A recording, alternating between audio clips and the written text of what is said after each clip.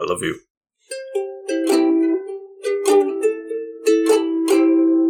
Hello and welcome back to the Couch Potatoes to another riveting episode. I am the Green Traveler from Gorsh. I am the Faceless Leon. This is Green and Faceless on the Couch, a podcast about movies and TV. Nice. I thought you had said I'm an enema.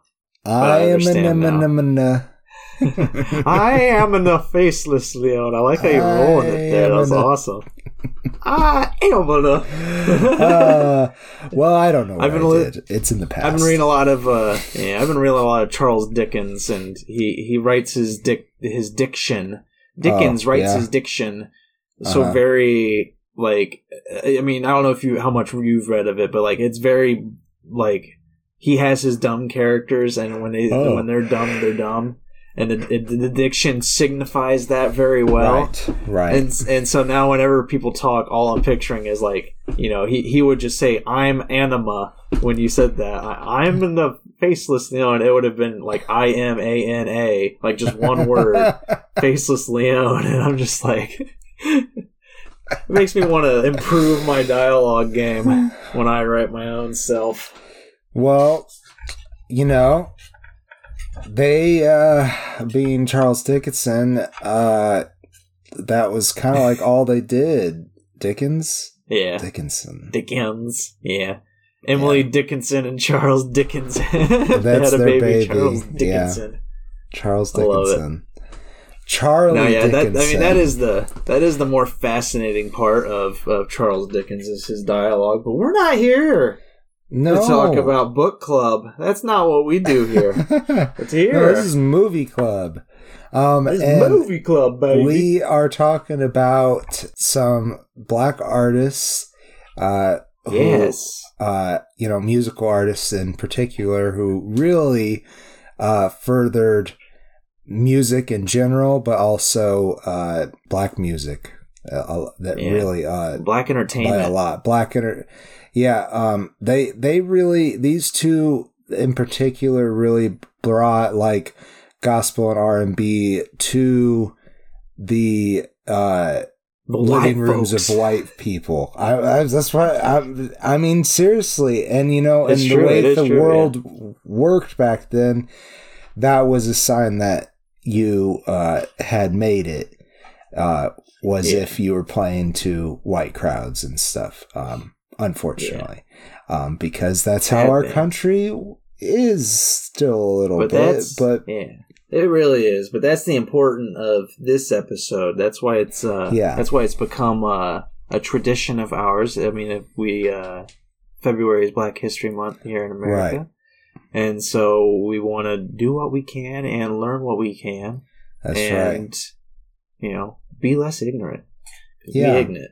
And I always feel just a little ignorant when we do this, but I feel like it's an exercise in empathy that we maybe could do more often than not. But I feel like we try to keep up with black performers in film pretty well. Right. But yeah, so you know, as two white individuals, well, you're more green than I am. Yeah. But in reality, for this episode, I am a white individual. Yes. But that's just my human skin. And that's just the human skin. That's right. So it's hard to say what like our place is, but we are definitely movie critics. So us reviewing and rating these movies, that's kind of our job, and we're just using this month to kind of focus on people who matter to the culture. And so we hope that this perpetuates good vibes and tolerance and love and all that. Let's dive in. Let's talk about these Two legends. Yeah, we're pitting Ray versus Get On Up. That's two right. films I had not seen. Ray is, of course, Ray Charles, and Get On Up is James Brown. That's right. And I have a when it comes to Ray Charles, I remember listening to his albums a lot. I don't remember if my grandma had them. I don't think so, but I definitely listened to his records, like actually on a record player, because I loved that shit as a kid. So I have a little more relation with Ray Charles than I do with James Brown, because my big this is gonna be sad. This is gonna be very sad. My big connection to James Brown was the Eddie Murphy skits that he would always do. I can't remember if it's Delirious or Raw, but he does an impression of James Brown, and I knew that way more than I ever knew a James Brown song until I was a teenager. Because, like, I don't know, just Eddie Murphy's impressions were fucking great. And, when we watched the movie when I watched Get On Up, and Chadwick Boseman's amazing performance of James Brown, I was like, damn, Eddie Murphy nailed it. Like, well, I'll be honest. Fucking Boseman fucking nailed it. I mean, Boseman fucking nailed it too. I mean, so that's how Jamie I knew Eddie Foxx Murphy nailed as Ray Charles. They both of these performances right out the gate, we can both say objectively very good. Like, oh my god, I don't think anybody can argue with that. But we are going to start with Ray first. It was the earlier film, 2007. 4? Oh, I thought it came out 2004. But that's when... the other one's 2014. No, it says a 2004 movie. Yeah. I wrote it down in my notes wrong. Oh, my goodness. 2004. The 2004 was also the same year that Ray Charles died, and they do, I believe, at the end of the film, dedicate it to his memory, which is he's actually going to see the movie. He had planned to be there, but died before it premiered. And that's one thing about Ray that I didn't actually check on Get On Up, but with the movie Ray, it had Ray Charles' approval. He read, they sent him the script beforehand or whatever, and he only changed like 2 things, I think. Yeah. I think that since this is that Get On Up was such a recent production, it probably didn't have a chance to ask James Brown, because he passed away in 2006. Yeah, that makes Ray a little more, I don't know if it's more accurate, but like it definitely had, it's kind of like Rocket Man with Elton John, where it had that person's seal of approval.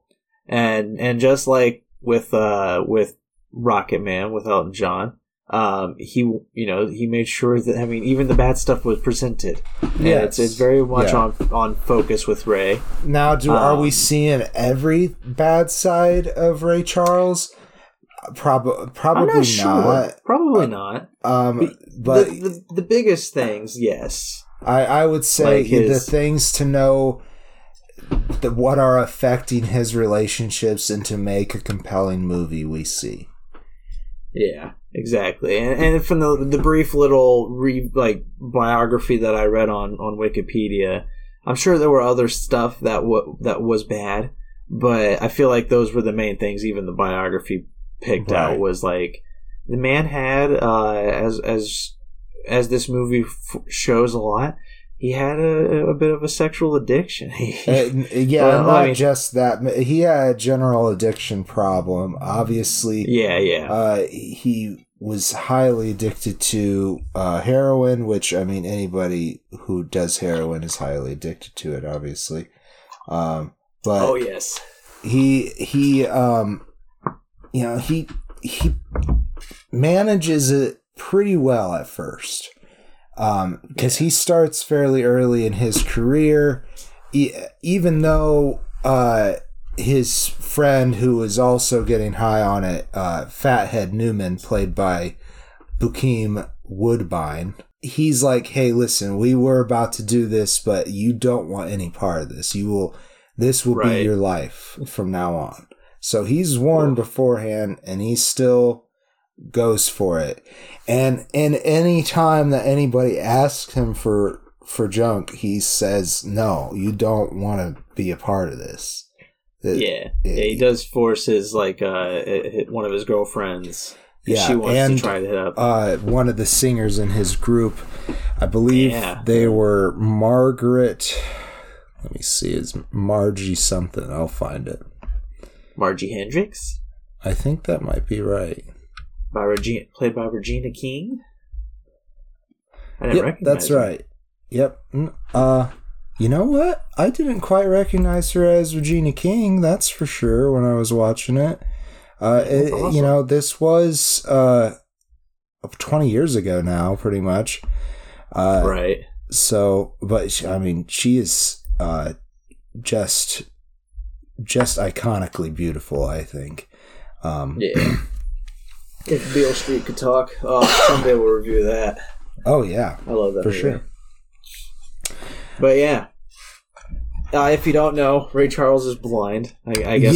We kind of skipped over that. He is a famous piano player and songwriter in the blues, gospel, and R&B genres.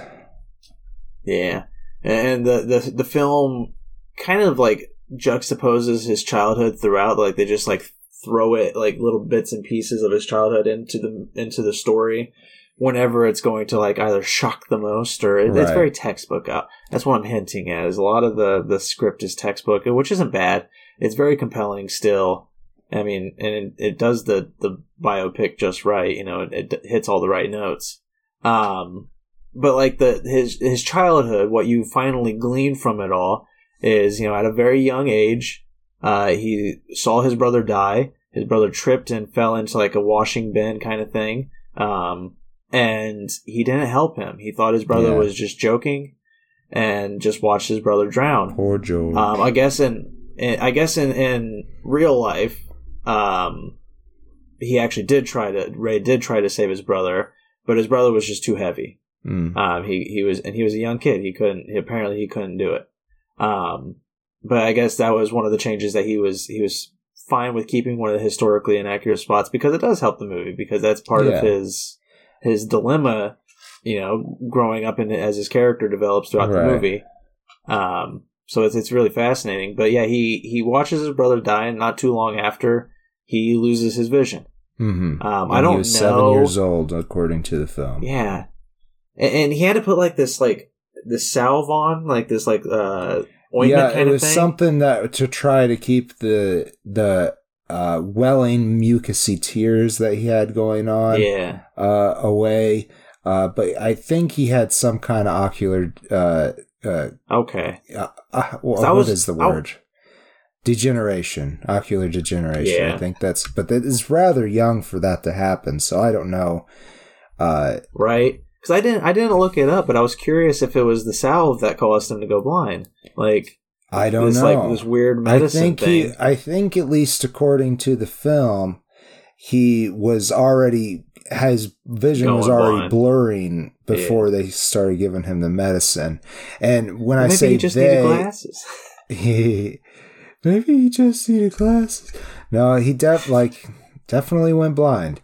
No, I meant when his vision was just going blurry. Once it was starting. I don't know, but he had those very goopy tears, which is another symptom of ocular degeneration. I'm pretty sure. Right. It runs in my grandpa's side of the family. So, anyways, he was born Ray Robinson, by the way, Ray Charles Robinson. And I mention that just to say that his mother, Aretha Robinson, is played by Sharon Warren. And she's she just washes clothes, and she instills a lot of some distrust into Ray, really. Especially towards money and things like that. But he also is very good at not being cheated and finding out when somebody is cheating him. So it's actually a really cool character trait of Ray Charles in the film, is that, even though he's blind, he's not going to let you take advantage of him. And he knows how to get around himself. Yeah, exactly. Yeah, he was very self-sufficient, and he made damn sure of it. Yeah, and that's one of the things too that make the drug addiction angle very interesting, because obviously it did happen. He was addicted to it. Yeah. And so it's very fascinating, because you see that a lot with drug addicts. Like, there's a lot of stories and people I know who they're very focused on being self-sufficient, being independently capable, and yet they harbor themselves with this drug addiction, where it's just like you would expect them to want the exact opposite, because obviously you're not self-sufficient if you're addicted to something. You need that thing, which is very much the message of the movie. I mean, it's basically the last scene where you have this dream sequence. I'm going way deep into the movie, obviously, but totally fine. He goes to rehab really finally. Well to his youth. Yeah, he finally goes to rehab, and he has these dreams while he's going through withdrawal about his mother, and she's like, "You don't need that stuff anymore. You said you wouldn't be anybody's fool or something like that, but you were a fool to this." And he never touched it again after he went to rehab. Right. Yeah. And it's like, it is very good. Like, I really like that empowering moment. The film is very long. It's like 2 hours and 30. Something like 2 that. 2 hours 32. Very long. It is very long, but I will say right here and now that I really dislike the ending, because there's that really powerful there's that really powerful moment at the rehab center, and then that's it. They cut to a collage of Ray Charles and start with the title cards, and then they have one other scene. And I know it's a biopic, so you don't want to change history too much. But it's not like Ray Charles stopped living after he went to rehab. No. They really just focused on 30 years of his life, and the last 10 of those years were super fast. Yes. Yes. And I'm sure they kind of felt that way for for Ray Charles, because he was high all the time. That's fair. That's very fair. But I remember what I was going to say. Like, for me, why I don't like that ending is because, and again, as you mentioned, they can't change real life. They can't change the history too much in this regard. But it's because you get an ending to one of the major aspects of his life, which is his addiction, and his struggle to be self-empowered. But the other issue, the big issue of his life, his chronic cheating on his wife, which is very much highlighted. Like he has a relationship with Margie Hendricks, as we've already mentioned, and I believe it's Marianne Fisher, played by Aunjanue Ellis, but I could be wrong. Aunjanue.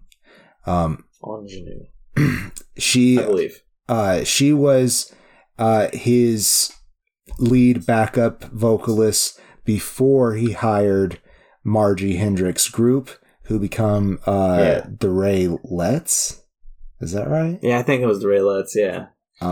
And so he was sleeping with her, and as soon as this other group came in, he was obviously interested in Margie, and Marianne was like, fuck you, and left. Yeah. And he just kept doing that, where he would have numerous girlfriends while on the road, while still married to his wife. And at the end, there's just a tiny blurb that he divorces her, or she divorces him, to be more accurate. And then he had 12 other kids. I think I think when he passed, he had 12 kids. Holy shit. And only a few of those were with his wife, and all the other ones were out of wedlock kind of thing. And that is something that he was kind of worried about, because his father had 3 different families. And but yet he just, he's on the road musician. It's a classic story. You meet a lot of women or people of the sex that you're attracted to, rather. And they're impressed with you because you're a talented musician. So it's an easier in for you. And he does this thing, Ray Charles does. Oh gosh, yeah. Where he to try to determine if the woman is good looking or not, he shakes their hand and then he feels up their wrist, their forearm. And really, he just ends up with thin-armed ladies. But he a lot of the times that's what he thought was attractive.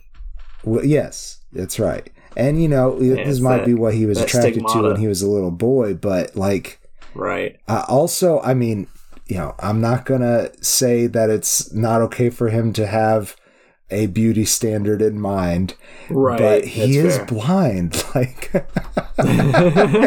know, right? You think if anybody would be fine with it? that's my biggest one of my big issues is I have a very specific attraction, and so typically I'm not in a lot of relationships because I'm not very attracted to a lot of people. Yeah, and I feel like, if it would be, even though I don't ever want to be blind, don't get me wrong, I love reading, and obviously if I were to go blind, I would just learn Braille. This podcast would be a lot different. It would be so much different. It would be so much different. We'd start talking about radio. Did you catch the new tune? Oh. That was so sad. No, I don't. That is one of my big fears is going blind. Me too. But at the same time, trying to be positive, because I always try to find the positive, I think that I would be so much less superficial in regards to my relationships with people, because I would no longer care what that person looked like because I couldn't see them, sadly. Mm-hmm.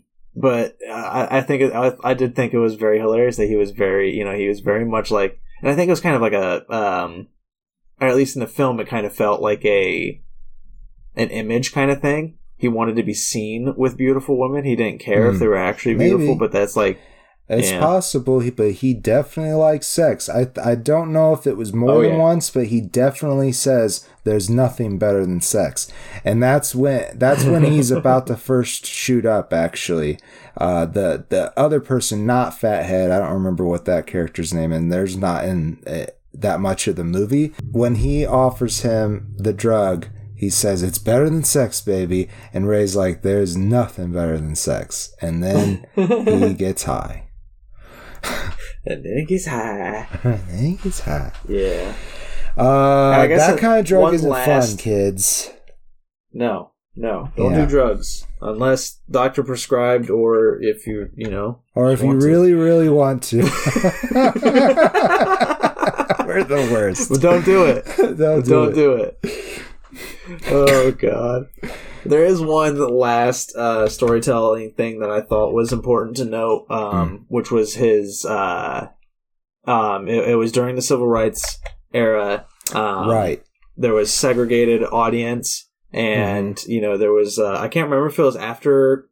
I might be mixing it up with Get On Up. I can't remember if it was after Martin Luther King had been assassinated. It was before in this movie.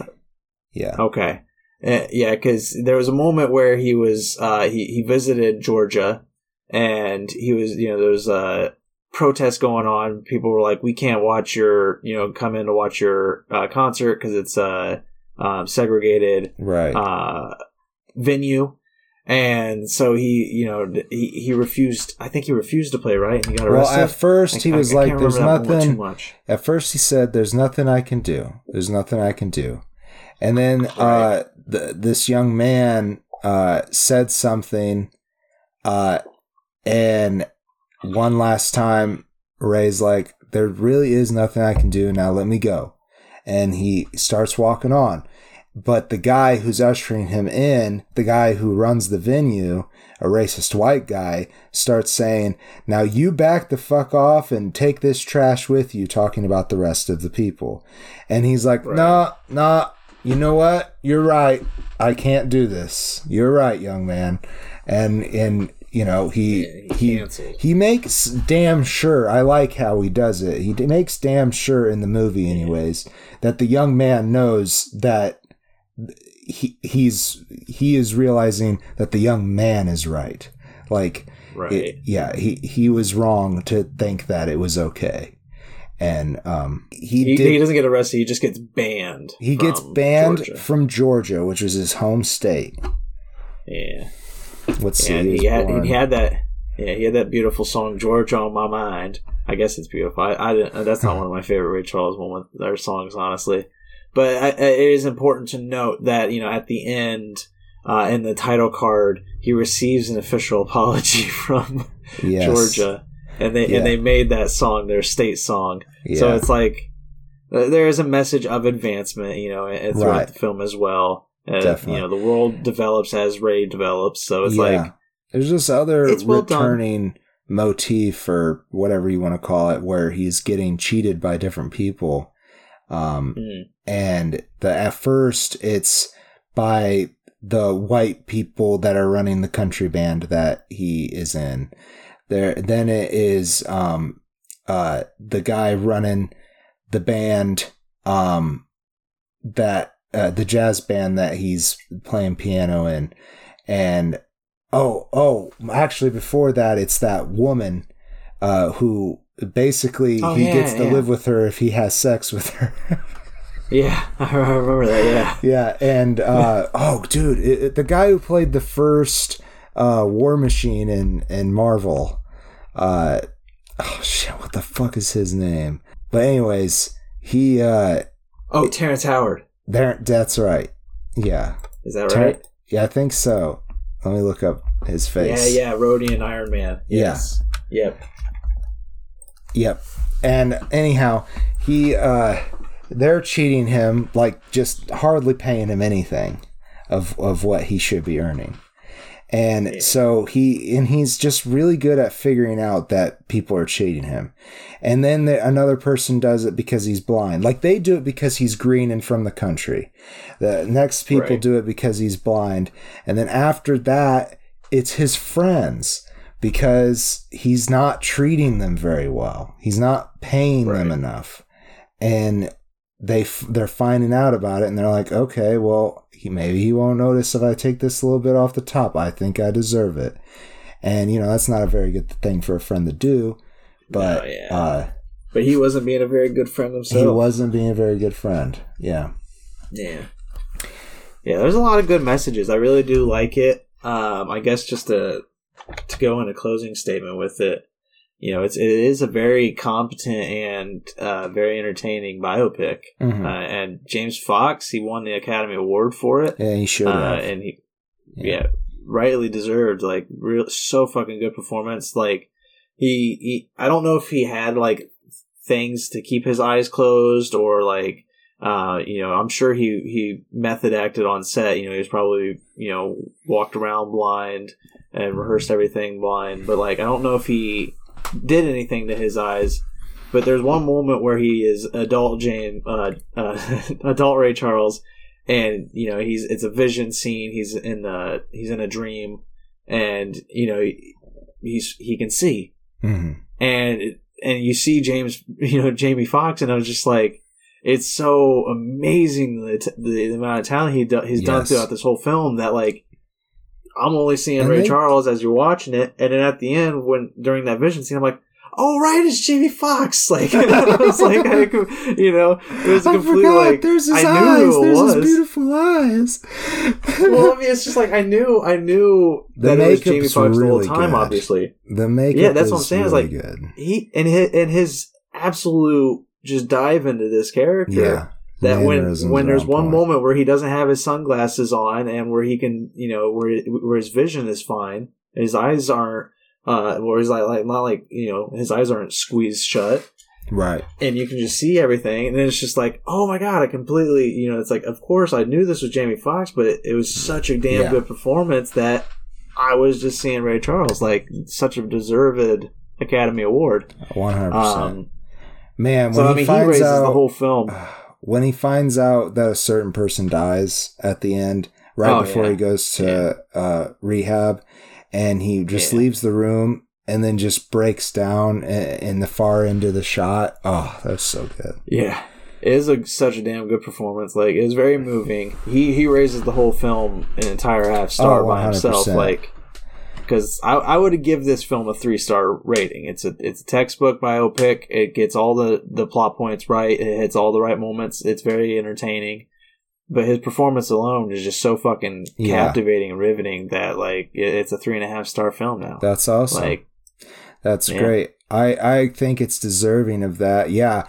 I think if he wasn't playing Ray Charles, that it would have been a very average biopic movie. But his performance is just so good.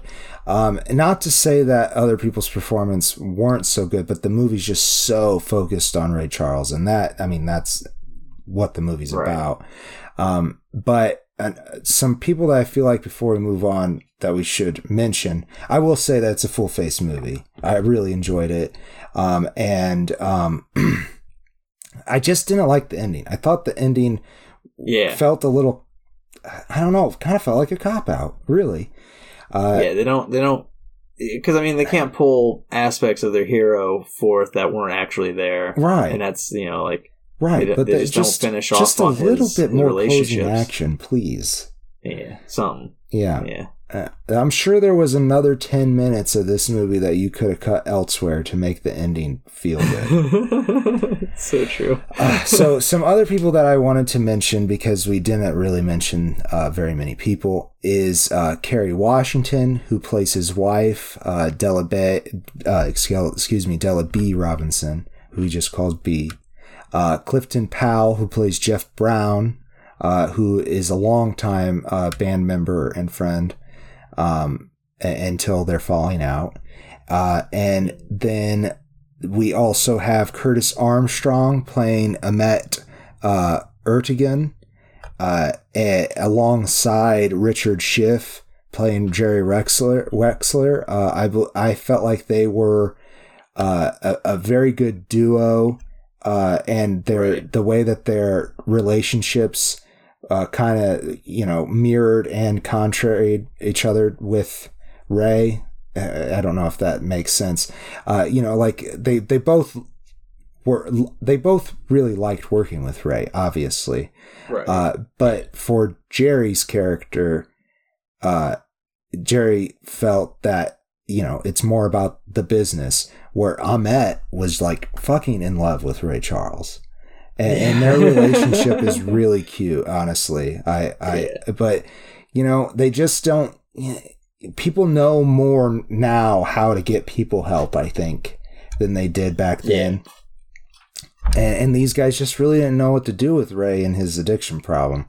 But one thing I wanted to say, besides the fact that I really liked Ahmet, is that he's a Turkish character, and, it's old Hollywood shit, but I just sometimes it's like, oh my God, it's 2004. They're still doing this. And maybe there's not that many Turkish actors, but Curtis Armstrong is of Italian descent, and I'm pretty sure they put some makeup on to make him look a little more olive toned. And that's just not great. I mean, if you really can't find somebody of the ethnic background, like, I think it's okay. It's okay to cast somebody, but you don't have to make them up. You don't. They went so hard for look alone, I think. Yeah. Because, like, if you look up the photo of Ahmet, like, Curtis Armstrong looked that pretty well, but I'm in agreement with you. It's like, I think it's more, and I wouldn't even thought anything, honestly. I would not have even thought of anything if they didn't have a single line where Curtis Armstrong's like, I'm Turkish. Right. Like, he literally just says that. And then I was immediately like, all right, I'm pulling out my phone to see if Curtis Armstrong is actually Turkish. No. And, I don't to the best of our knowledge, he's not. No, to the best of our knowledge, he's not. And now, Rome, Anatolia, close, have a lot of history together, but I doubt it. Yeah, maybe a little bit. Maybe a little bit. Who knows? Not enough for a scholarship. Not enough, probably.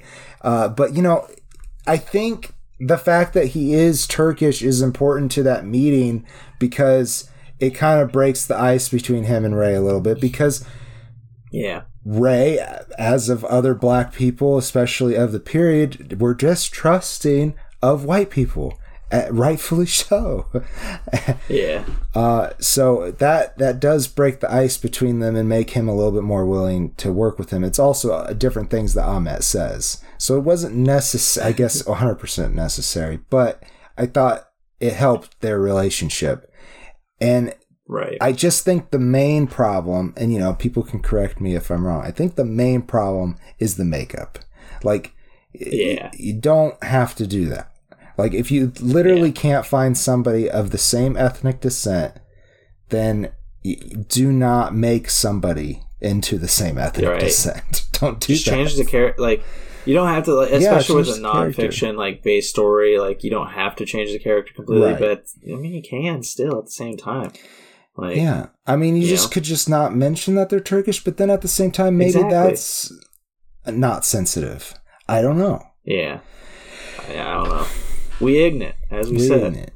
But anyhow. One last person, I forgot that he was in this film, honestly, but Warwick Davis has a Oh, that's right. A very small part. The two people that were cheating him when he first got to the city, he was working with them. And it's the first person that he smoked grass with in the film. That's true. Yeah. He gave him grass. Yeah. Warwick Davis, honestly, is a really good part in this. He's good in this. Yeah. I love him when he's on stage introducing the acts. He's really good. Yeah.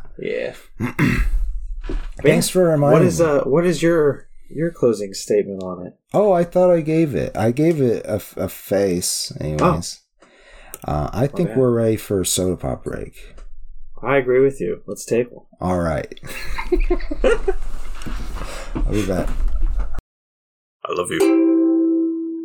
Yeah, that actor's name is Michael Papajohn. I wonder if he's related to the Papa John. I'm gonna guess not, because I believe that guy's name is John something. I just don't remember what it is. John Papajohn. I'm sorry. I have a feeling that his real name is not Michael Papajohn. But maybe when he got discovered, his name was Michael, and he was working at Papa John's. And no, I mean it says here. It says here, nicknamed Poppy, Papa John was an outfielder for. I mean, in college at LSU when he was an outfielder for the LSU Tigers. Okay, he was apparently nicknamed Poppy, so he was at least going by the name Papa John in college. Okay, but so I assume it's his real name. I assume it is.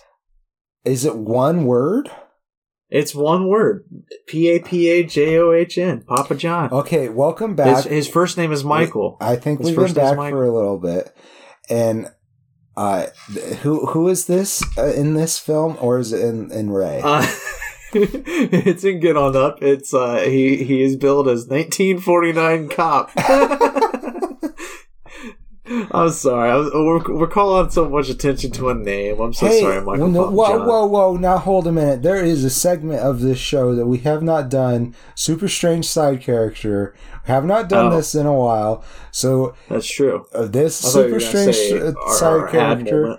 Welcome to. If you want to do an ad moment, we'll throw that in right now. If you like us, go to patreon.com. We are sponsored by Papa John. We are not. But if you want to sponsor us, you can go to patreon.com/greenandfaceless and check out our tiers there. You can help suggest for the potato pick, and you can also find our episodes for Bangers and Hash. What else do we know cop. Michael Papajohn from?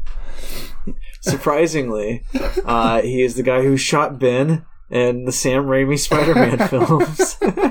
Uncle Ben, if you're not familiar with Peter Parker. So there you go. You have his face in your mind now. Michael Sheen? Martin Sheen? Martin Sheen? Was that? No, I don't think so. Who was it in the... Uncle Ben... I guess I could just clip on Michael Papajohn here and then click on Spider-Man trilogy. Oh. Spider-Man 1. This guy looks a lot like my great uncle Lee. Oh, Cliff Robertson. Cliff Robinson. Okay. Oh my gosh. I accidentally clicked on Uncle Ben's Wikipedia page, and the picture that they have up there looks just like the actor that portrayed him in this movie. Well, nice. Yeah. Oh, Martin Sheen played Uncle Ben in Andrew Garfield's Spider-Man films. Oh, I see. That's why I remember Uncle Ben as Martin Sheen. Martin Sheen as Uncle Ben. But you're talking about the guy in the Sam Raimi, though, that Michael Papa John was in Sam Raimi. Yeah. Spider-Man. Yeah, exactly. Right, okay. Right. Yeah, wow. He's the one with the frosted tips. As far as we know, Michael Papa John is not related to the pizza franchise. And nor are we. And nor are we. Nor aren't we. Nor aren't we. And I believe that brings us to the end of Super Strange Side Character, because I don't know what else to say about him. Let's talk James Brown, man. Let's talk the Godfather of Soul. Is that what his nickname was? Am I getting that right? The Godfather. What other nicknames of did he have Funk? Here? Or is it Soul? Mr. Dynamite. Mr. Dynamite. Soul Brother number 1. I like Soul Brother number 1. That's pretty good. Me too. The hardest working man in showbiz. Ain't that the fucking truth? Yeah, he is. This man. At several times, he lets you know James Brown is not only the show, he is also the business. Hell yeah. And I found out too in the little bit of brief research I did, the scientific studies that I go into, these deep dives. James Brown himself, the real man, was pretty hardworking. He worked when he was sick. He would go out and perform. He would put on the same type of performance as he could, given whatever illness he was suffering from at the time. And you kind of see that in little bits and pieces of there's many moments where you can see that he is very fatigued on stage, and but he's still giving the performance. He's still doing what he can, and it all kind of it's all kind of portrayed in stream of consciousness, because I don't know if James Brown really was if he was a man like me who just rambles on and on and on, and just kind of flows with stream of consciousness and wherever the fuck it takes you. But the film itself lends to a non-linear narrative where you start off in the very beginning where James Brown, much into his career, he's very famous. He owns a building. He goes to the building. He drives up to take a poo-poo. And when he goes into the bathroom, it smells, and he knows that somebody else is taking a poo-poo in his bathroom. Yeah. So he goes out to his car, he gets a shotgun, and he comes back in and holds the people hostage. Actually happened. So I think they this is maybe spoilers for this film actually, but it is a real life thing. I think they showed that this was after he had received the news that his son died in a car accident.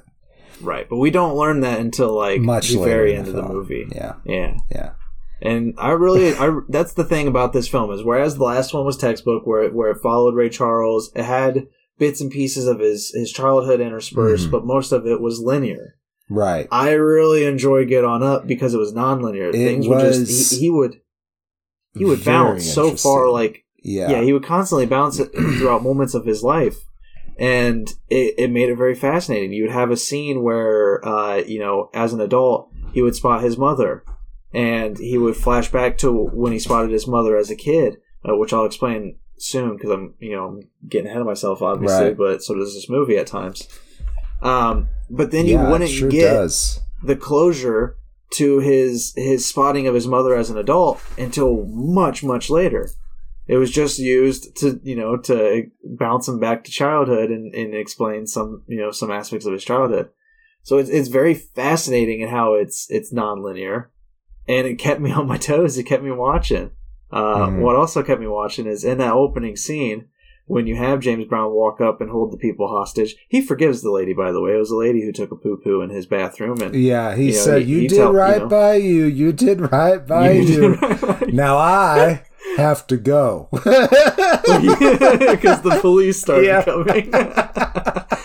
Oh my God, it's hilarious. But like, when that happens, when that scene starts, when he walks in, when James Brown walks into that building, I was blown away because Chadwick Boseman, the actor, the beautiful actor who was sadly lost, playing James Brown, did not look like Chadwick Boseman. He looked like James Brown. It was weird. But it also, once you get close, you can tell that it is makeup. I will say maybe a touch more than the Ray makeup. But I mean, also how he just held his face, too. Yeah. Like, he still held his face in a certain way that it's just like, it was completely different, like, look and feel. And I was just like, oh my God. Like, and then when he starts talking, like, I don't know. I honestly might have liked, just to get it out there, I might have liked Chadwick Boseman's performance as James Brown more than I like Jamie Foxx's performance as Ray. Because I don't know. It's really hard. They're both so good. Hard. And I will say, Jamie Foxx sang his own lyrics and everything in Ray, whereas Chadwick Boseman only did some singing. I couldn't find out what was him and what was James Brown, but most of the soundtrack was live James Brown recordings.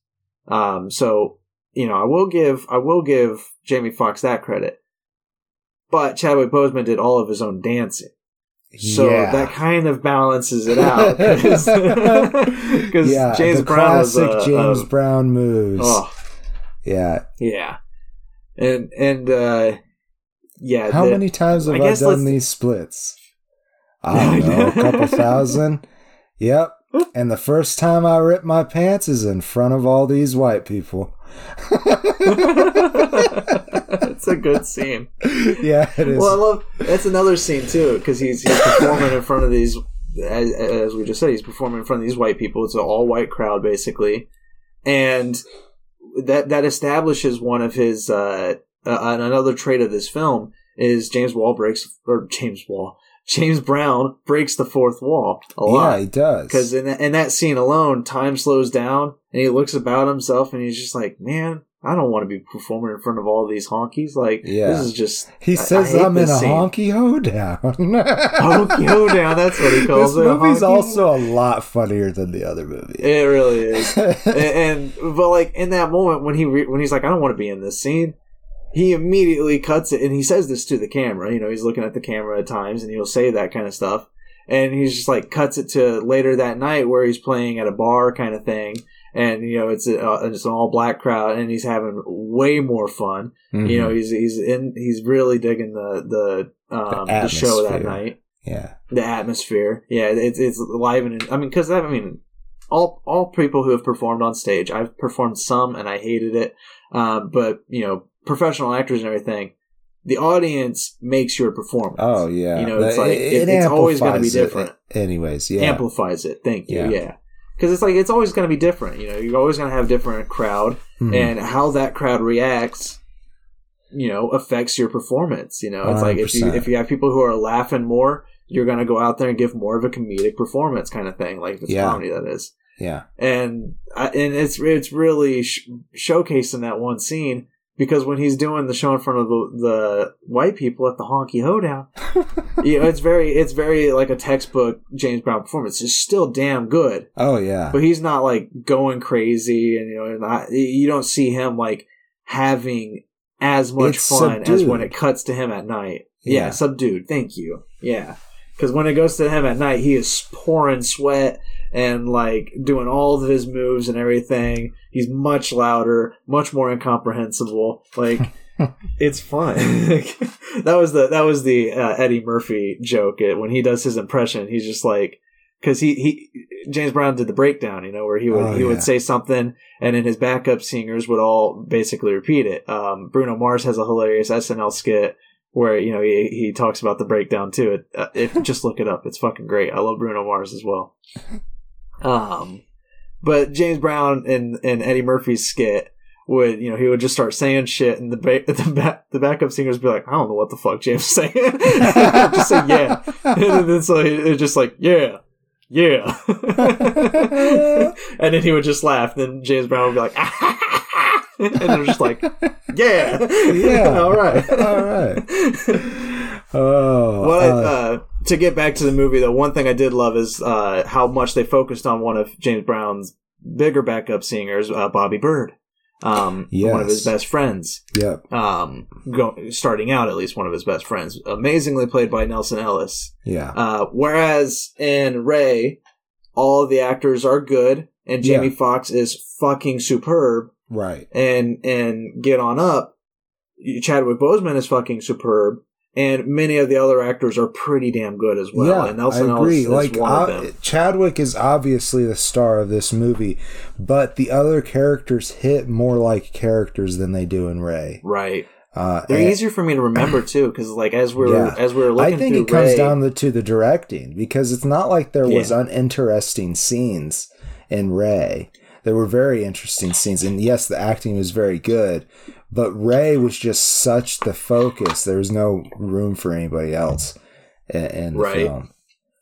Yeah. And while Chadwick Boseman definitely fills up the entire atmosphere of this film, there's still much, a lot of room for everybody else. And Bobby Bird, he has so many scenes where it's you really feel some good emotion from Nelson Ellis. He had, I don't know if, sadly, this film did not apparently get nominated for anything. Yeah. Which is fucking awful. You said, because Chadwick should have gotten, should have gotten something. He was amazing. Yeah, Chadwick should have gotten nominated, and I think even Nelson Ellis for supporting actor should have gotten nominated. He was very good. He had some really touching scenes. Especially the end scene, even though that's all James Brown singing at the very end. Right. It's Nelson's emotions. That's where the acting is. Bobby's emotions. Yeah, that's where the acting is in that scene, for sure. Yeah. And especially when they'll have a moment where they'll cut to just the silhouette of Bobby Bird and his wife. Vicky. Not Mrs. It's Vicky something. Vicky. But I guess Vicky Bird probably. Where is Vicky on here? Vicky Anderson. Again, played by...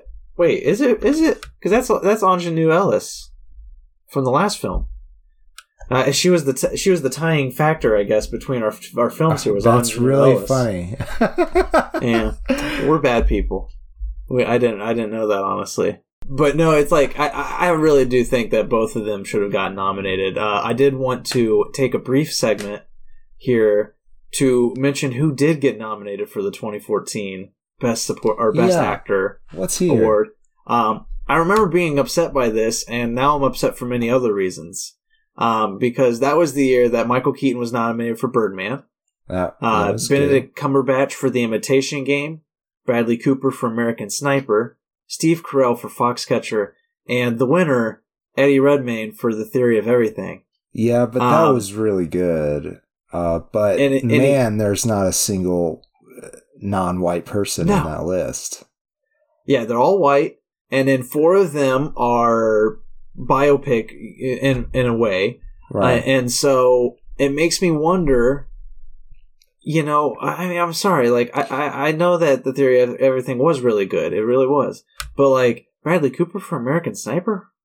Yeah, I didn't see that, so I couldn't say. I'm sorry, Bradley, but and I did love Steve Carell and Foxcatcher, but I haven't seen that. And even Benedict Cumberbatch in The Imitation Game. It's a good performance, but all 3 of them compared to Chadwick Boseman and Get On Up, and even Birdman, Academy, even Birdman, but yeah, seriously, if Chadwick Boseman made it to the list, I would have thought that he would win, if it wasn't 10 years ago. Yeah, exactly. 10 years ago, there was a lot of snubbing going around, for sure. But I mean, this one, now that I've seen it, I don't know how I did not watch it. I mean, honestly, I really sadly didn't know Chadwick Boseman except for the Black Panther, right? And for Da 5 Bloods, I watched that, and some other films I can't remember right now. But I didn't get to see his bigger performances. I'm really happy we got to watch this because I'm pissed now that he didn't win Best Actor back in 2014. Yeah. Because his fucking role is amazing. Like, he gets the personality. He gives it so much life. Like, there's a moment where they're, and I feel like the whole synopsis is going to be nonlinear because the movie's nonlinear. So I'm sorry, audience members, couch potatoes. Thanks for sticking with us.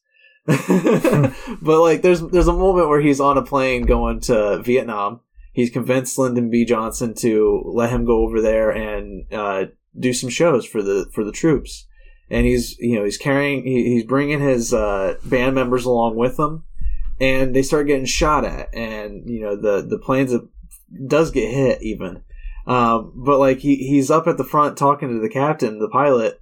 And the pilot's like, Mr. Brown, we're getting shot at. And he's like, yeah, but we ain't gonna die. Yeah. And he's like, we're not gonna die. God put me on this earth. He's not gonna take me off of it right now. And it's just like, he said that attitude.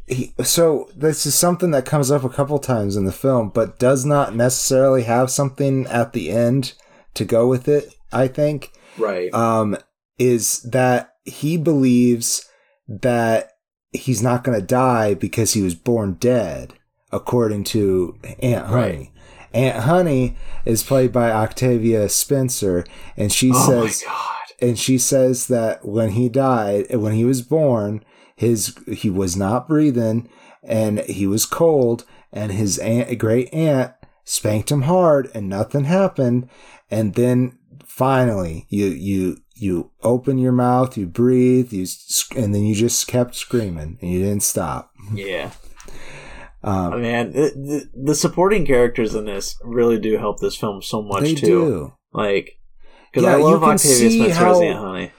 They spend a lot more time in his youth, I feel like, than in Ray. Like, there's a lot of flashbacks in Ray, because Ray, I feel like they were really trying to show that he had some form of PTSD, which a lot of addicts unfortunately do, and that they turn to usage because of that reason to run from that or something. So he obviously had flashbacks, and according to the film, and he would see water on the floor because he was thinking about what happened to George, but the water obviously wasn't there. He would feel the water. I think that's more important, and hear it because he only sees it one time specifically, and that's at the very end. That's right, because he is blind. I have to remember that was visualization for us, not for him. Right. But in this movie, I'm trying to remember what I was actually talking about. Fuck. It's straight going. Oh, yeah. I wish I could play it back. But another thing about this movie, and it is, a movie, a period movie, and I think it's even worse than the other movies, that the women characters don't have much. I think Aunt Honey is a very strong character, and she runs this, I think it's a brothel, that basically James Brown was sold to or left off with by his dad because he wanted to go to the army just so he didn't have to deal with James. Raise a kid. Yeah. Because which is just awful. The wife left. Susie left. Now, just real quick, Susie Brown, his mom, is played by Viola Davis. And, it's a very small role, but, she's always fucking awesome. And it's another powerful fucking character, too. Like, yes, I mean, I agree with you. The female characters, they don't have a lot of action in this film, but, like, what they do have is fucking brilliant. Like, Octavia Spencer, Viola Davis. Viola Davis has so many moments in this where I was, like, almost crying. Like, because there's, like, 3 moments of her role in his life. Mm-hmm. And, of course, again, it's all juxtaposed. Like, it's all mixed and scrambled throughout the whole storytelling process. But those moments are just so fucking beautiful. Like, and just from performance-wise, they're heart-wrenching in reality when they happen, because she runs away as you mentioned, and she became a prostitute. Mm-hmm. And there was a moment where he was working for where James Brown was working for Aunt Honey, and he spotted his mom, and he's just like, he yells at her, and he's just like trying to get her to acknowledge him. Yeah. And she just won't. Flat out, refuses. Which is really sad because in the earlier scene when she runs away, she tries to take James with her, but Joe Brown, played by Lenny James, would not let her take him. And which is just the worst because obviously he's an abusive person, and but he also just does not want to take care of James. So why not let Susie take him? And speaking of that too, both of these films, Ray and Gone Up, it's Sins of Your Father. Like, as you mentioned, his father had Ray's father had like 3 families, and Ray was always worried about that, but eventually grew up to become that. Right. To have all these different families. And then it's the same thing with James. As you mentioned, the father was abusive. James, as is very prevalent in this film, is very abusive. He beats his wife. He beats his all of his wives, I think. Yeah. I don't know that they show him hit his first wife, but he definitely hits his second wife after he thinks that she was being a little too revealing. Not that, though. That's not what set him off, though. It was a neighborhood person looking. He had no problem with the outfit until he perceived it was a problem. I was really pissed at the character at that point. Yeah. But obviously it's something that James did in real life. Not necessarily that scene, but he hit his wife. They wouldn't have put it in the movie. That's pretty deflammatory. They wouldn't put it in the movie unless it was real. He did that with, from what I had read, he did it with a lot of his other relationships as well, where he was very abusive. And he's even abusive to his best friend, Bobby. Because in a not like psychological physically. way. Yeah. Because it's like at first, all his bandmates too. He is the boss. It kind of happens to him when Dan Aykroyd's character gets involved, and that's Ben Bart, and he kind of becomes his manager, and I don't know, manager's probably the best word for it. But when he gets involved, the company that Ben Bart works for, I think is Atlantic, I think told them that James Brown is the show. Them being the Famous Flames. The band he was in was called the Famous Flames, and Ben Bart was like, the show is James Brown. Now, if you guys want to stay on, it's going to be James Brown and his Famous Flames. And a lot of them didn't like that. I was a little confused by that scene because they all left like they quit, but then they were in the well, that was it's explained in one of because again, being non-linear, it's really hard to follow sometimes, and I was thinking that too. But there's a moment where Bobby Bird, he has a talk with Craig Robinson's character, Maceo Parker.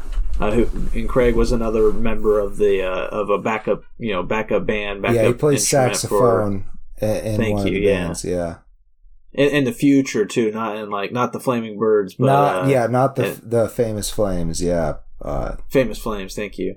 Yeah, and there in that conversation, though, Craig mentions he's like, "You're always doing this. You're always." The members are always quitting. You're always talking them right back into coming back. Yeah, and it's implied that that's what happened. Is that right?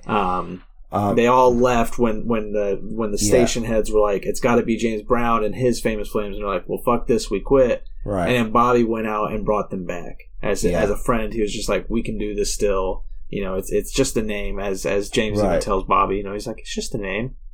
And then Bobby Bird though just believes that James Brown is a star so hard, and he's right, obviously. Yeah, because here we are today. But he's like, I thought it was going to be me, but then it was like the day I met him, I knew that this show was not going to be about me anymore. It's such a good scene. It really is. It really is. But You go ahead. Yeah, that's the moment where he like realizes too, because he's been supporting James Brown so fucking hard, you know, and because he's his friend, he really does love this man. You can see past his many issues, but you know, eventually he finally realized he's like, I gotta be me. Like I can't be in this man's shadow my whole life, you know, and it's just like, especially when, you know, he finally gets the guts to like talk to James Brown about his own solo career. He's like, let's do another one of my own albums. And James is like, no, why would we do that? And that's when you know, they had that huge fight. It's a good scene. I mean, it's a heart-wreshing scene. It's really was that band quitting as well? I think so. But there was right after scene where so he liked to find people, and this was like as soon as he became the boss, something that he started to do. If they were late, they were fined. If they mouthed off, they were fined. If they were interrupting rehearsal and he didn't think it was worth it, fined. So he and they got, you know, fed up with it because they also were not getting paid, because he became in got into a lot of financial problems at one point, which they didn't really go into why he was in financial problems, besides that maybe he overstretched. Yeah, I was gonna say it's another one of this film does have dialogue issues where a lot of it happens in dialogue exposition, that is, and that was another one of those. As Craig Robinson says, we know what's going on. You own this business, you own this business, you own this business, and yet they're all interchanging money between each other, which means you owe the government a shit ton of back taxes. Yep. And I was just like, oh, okay. That's why they were quitting. They were just like, you can't even afford to pay the government, so either you pay us or we start telling people that you ain't paying. Yeah, or we leave. Yeah. And you know, rightfully so, you should never do your job for free. And you know, there's other complaints they had. It was definitely Craig Union was the head of Craig Robinson was the head of this little band's union, and they were like, listen, we are gonna have our planned days off and not have rehearsals when you say we have a planned day off. And we're going to get paid on time. It's like very reasonable demands. Yeah. And it's like the fact that they're not being met means that James Brown was not being a very good boss at that time. No. His response to it all was, I'll think about it. And then somebody got really fucking pissed. He's like, no, fuck you, James. Drummer. Yeah. I remember it was the drummer because he threw his sticks down. He's like, fuck you, man. And you know what? He probably, you know, he was knowing that he's an explosive, abusive man, he probably was trying to stay cool. And, you know, he knew at this point he was in big trouble. He knew it before they confronted him. Because obviously he's having money problems. So he was going to leave, probably cool off. And, you know, in a couple days, he'd figure out what to say. But that guy blew up. Or just completely ignore it, which was probably more likely. You're probably right. But when the drummer blew up, he was like, no, fuck you! All of you! Oh my god. And then he had such a meltdown. And through that whole meltdown, Bobby Bird stuck there. You know, Bobby was just like, I'm still here, man. But then I think Bobby and his fight happened after he performed live. Yeah, it was years later after that. Yeah. Was it in Atlanta? I don't know. It was a really big opera house that they were in. I don't remember. Yeah. Live at the Apollo. Oh, okay. That's what it was. It was the Apollo.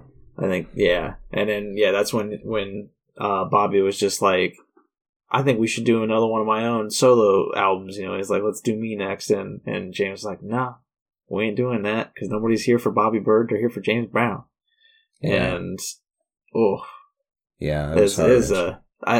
shakedown is hard. And that's during the sad moment of this film where it's like where James starts losing pretty much everybody. Right. And, it's, I really just love the telling of this because it's like, there's so many moments that because it's so non-linear Yeah, that it's like the grief moments. Yeah. Yeah. The way that it's cut, every scene leads into a scene that's in the past or in the future because they have a very strong link between those two scenes. Right. And that's really hard to do even in a long non-linear story. Like obviously you want to try for that if you're going to go this route. But they really pulled it off. I felt like every single scene change. Yeah. Yeah. Yeah, I agree. Because I think there's like one moment in the middle where they cut to black and, you know, start like the act 2 or act 3 or whatever. And you have, it starts off with James, fourth wall, you know, breaking the fourth wall, talking to the people about where he's at now. You know, it's just like, so this is what's going on, you know, and it's like, this is how famous I've gotten. And like, that's like the only moment where it's like the scene didn't lead in from something else, you know? And I still think they even nailed that right because it's just like they did it with a fourth wall break. And like, I don't know, when James breaks the fourth wall, it's typically pretty fucking funny. Yeah. And that moment's really good too because it leads into him just, you know, start performing on the stage because he walks up on the stage and he's talking to the fourth wall while a stand-in, like, in the background of James is performing, and yet the James we're seeing is breaking the fourth wall to talk to us. And then he walks to a point where the James Brown in the background is no longer visible on camera, and then he goes out and takes that guy's place. You know, he goes. I mean, it wasn't an actual stand-in, obviously, it was James Brown, but like I thought it was really well done. I mean, it's not technically that difficult to do on camera. But I enjoyed that scene because he's singing in the background while he's talking to us. Yeah. And then he's like, now hold on, I gotta go perform. And then he just goes and steps in. And I was just like, there are other really surreal parts in this. Yeah. Like there's a couple of moments in Ray that are, you know, a little weird and trippy, like when he's hallucinating the water, or especially that last scene in the recovery, the addiction recovery. I can't remember what it's called. Rehab. But there are a lot more weird moments in this and I think it works because of that nonlinear storytelling. Yeah. Because like you'll just get like flashes of different scenes where like his body movement is almost exactly the same, but it pops back. Yeah. And you'll also, there's also this moment that I didn't quite understand where they're all just saying his name over and over again. Well, I think it was his self, but self-centeredness. Yeah, but it's like it goes across all the different storylines that we see, and different people, different characters, just being like James Brown, and and I feel like it worked for the movie, but I'm just not quite sure what the purpose was. Anyhow, we should probably do closing statements on this. That's fair. Yeah, I mean, I really enjoyed those scenes because it's just like it. Especially again, I know we're harping up on the non-linearness so much, but like, I think I've been using the word juxtapose like awfully throughout this entire episode, but here I actually mean it, where it's just like you have these moments that are awful James Brown, where he's beating his wife, or he's treating people like shit, and then they're juxtaposed with him doing, you know, good things for the culture, for music, for everything. Like, you know, because there's so many moments where he has a link to Lyndon B. Johnson, and he's just like, you know, he wants to go visit, you know, Vietnam and like, you know, help the troops out and like help the public image of what's going on. Yeah. Yeah. And even when I'll get it right this time, when Martin Luther King Jr. was assassinated in this film, you know, he has a performance where, you know, they wanted to cancel it, and he told them, no, you can't cancel it, because if you cancel it, we'll have another riot. You know, it's just like these people they want to cancel it to prevent a riot, but he's like, if you do cancel it, you're gonna have 10,000 angry people on your front lawn. Yeah, exactly. And he talked the mayor into letting it happen. Mm-hmm. And when it happens, when he's performing, people get up on stage and the police start trying to beat them off. Yeah, very violently too. Yeah, very violently. But he eases the whole situation. He admonishes both the police and the audience members. Yeah, and he's just like, and it's kind of weird. It's like it's kind of just like weird. You don't really know exactly where he stands, but it's so well. The editing is so well done throughout everything that it's just like those scenes. Yeah, it's just like you kind of like seeing like this guy he's larger than life, and you don't really like him because he has so many bad qualities. Yeah, and yet it's like he's separating obviously the art from the artist a because genius. He's doing so much. Yeah, I think that's why Bobby Bird's character is so important because he lets you know like, yeah, you stick with him though because he's doing stuff that nobody else can. This is James Brown's music. That's what they called it. James Brown's music. James Brown music. That's what they called it. Yeah, it's a genre in of itself. Yeah, before they called it funk and soul and whatever. It's good shit, man. Yeah, I really like it. I guess my closing statement on it is like, everything about it is really good. Like, I really enjoy it. It can be a little confusing at times. It can be a little more, I don't know, humorous than it probably should be, and in crueler some moments. Points, yeah. But and it's all produced by Mick Jagger because he wanted. I guess he's been trying to make this film for a while, and he finally made it, which I think is great. That's really funny, given the scene where they got bumped for the Rolling Stones. I know, right? Yeah. Well, I mean, that was one of the things. Is he upstaged the Rolling Stones because he was forced to go before them, and he went out and put on such a damn good performance they couldn't fucking follow it up. They looked they looked kind of lazy when they went out there because he just fucking tore the place up.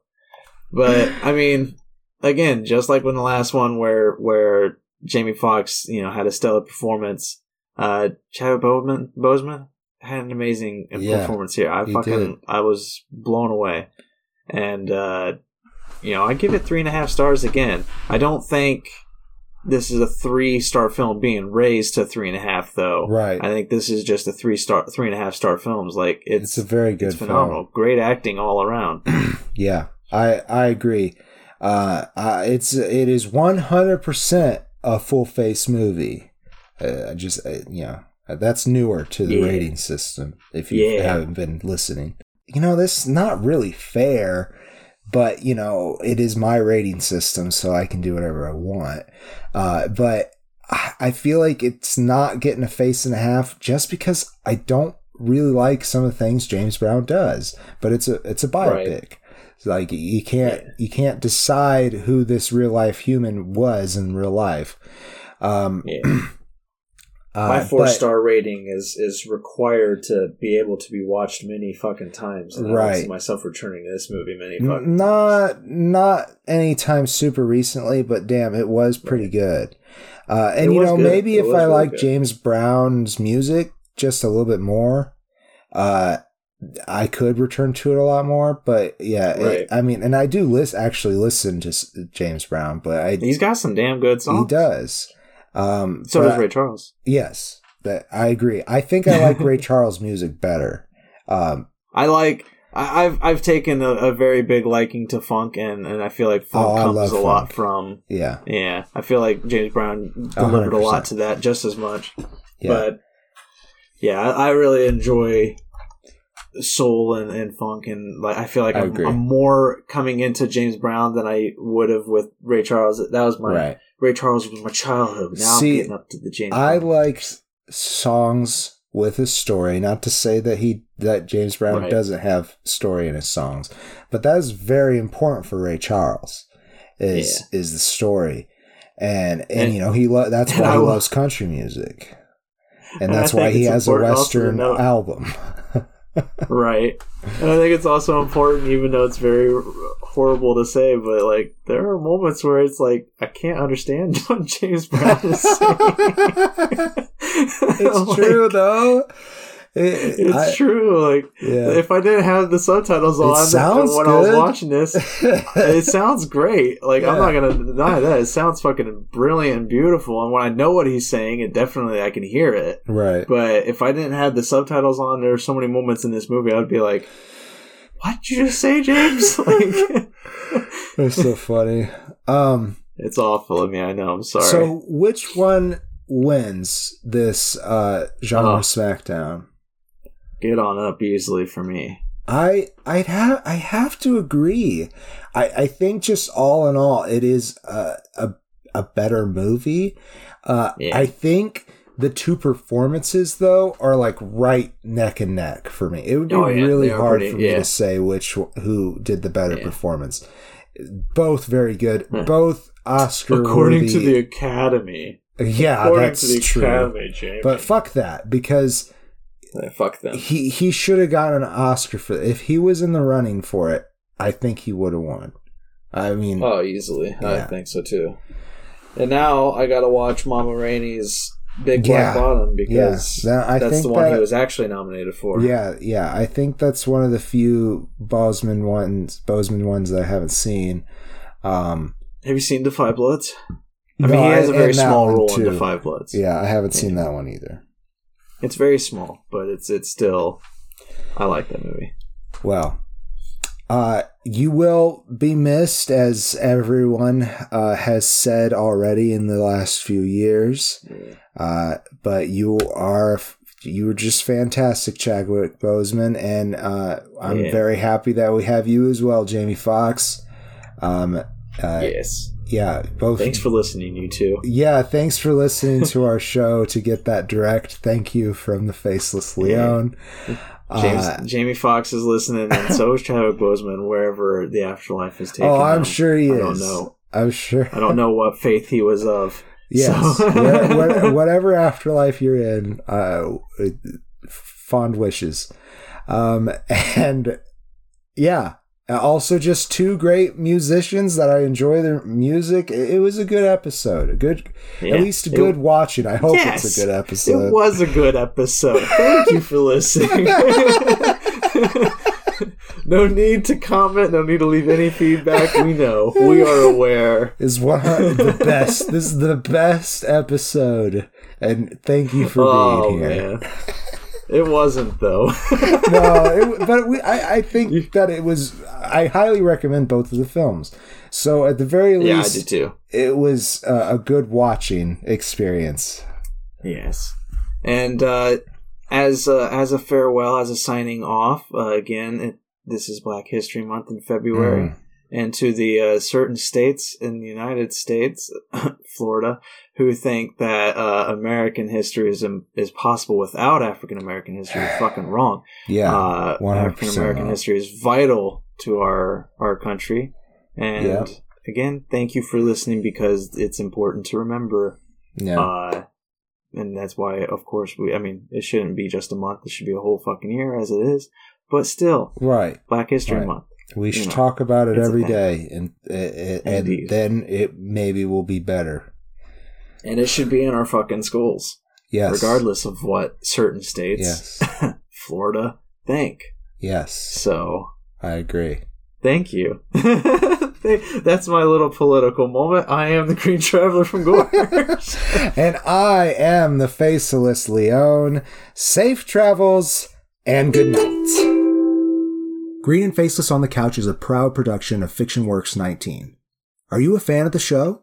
Feel free to contact us at greenandfacelessfans@gmail.com or visit our Patreon page at patreon.com/greenandfaceless. Don't forget to comment, like, and subscribe, or rate us on Apple Podcasts. Thank you so much for listening.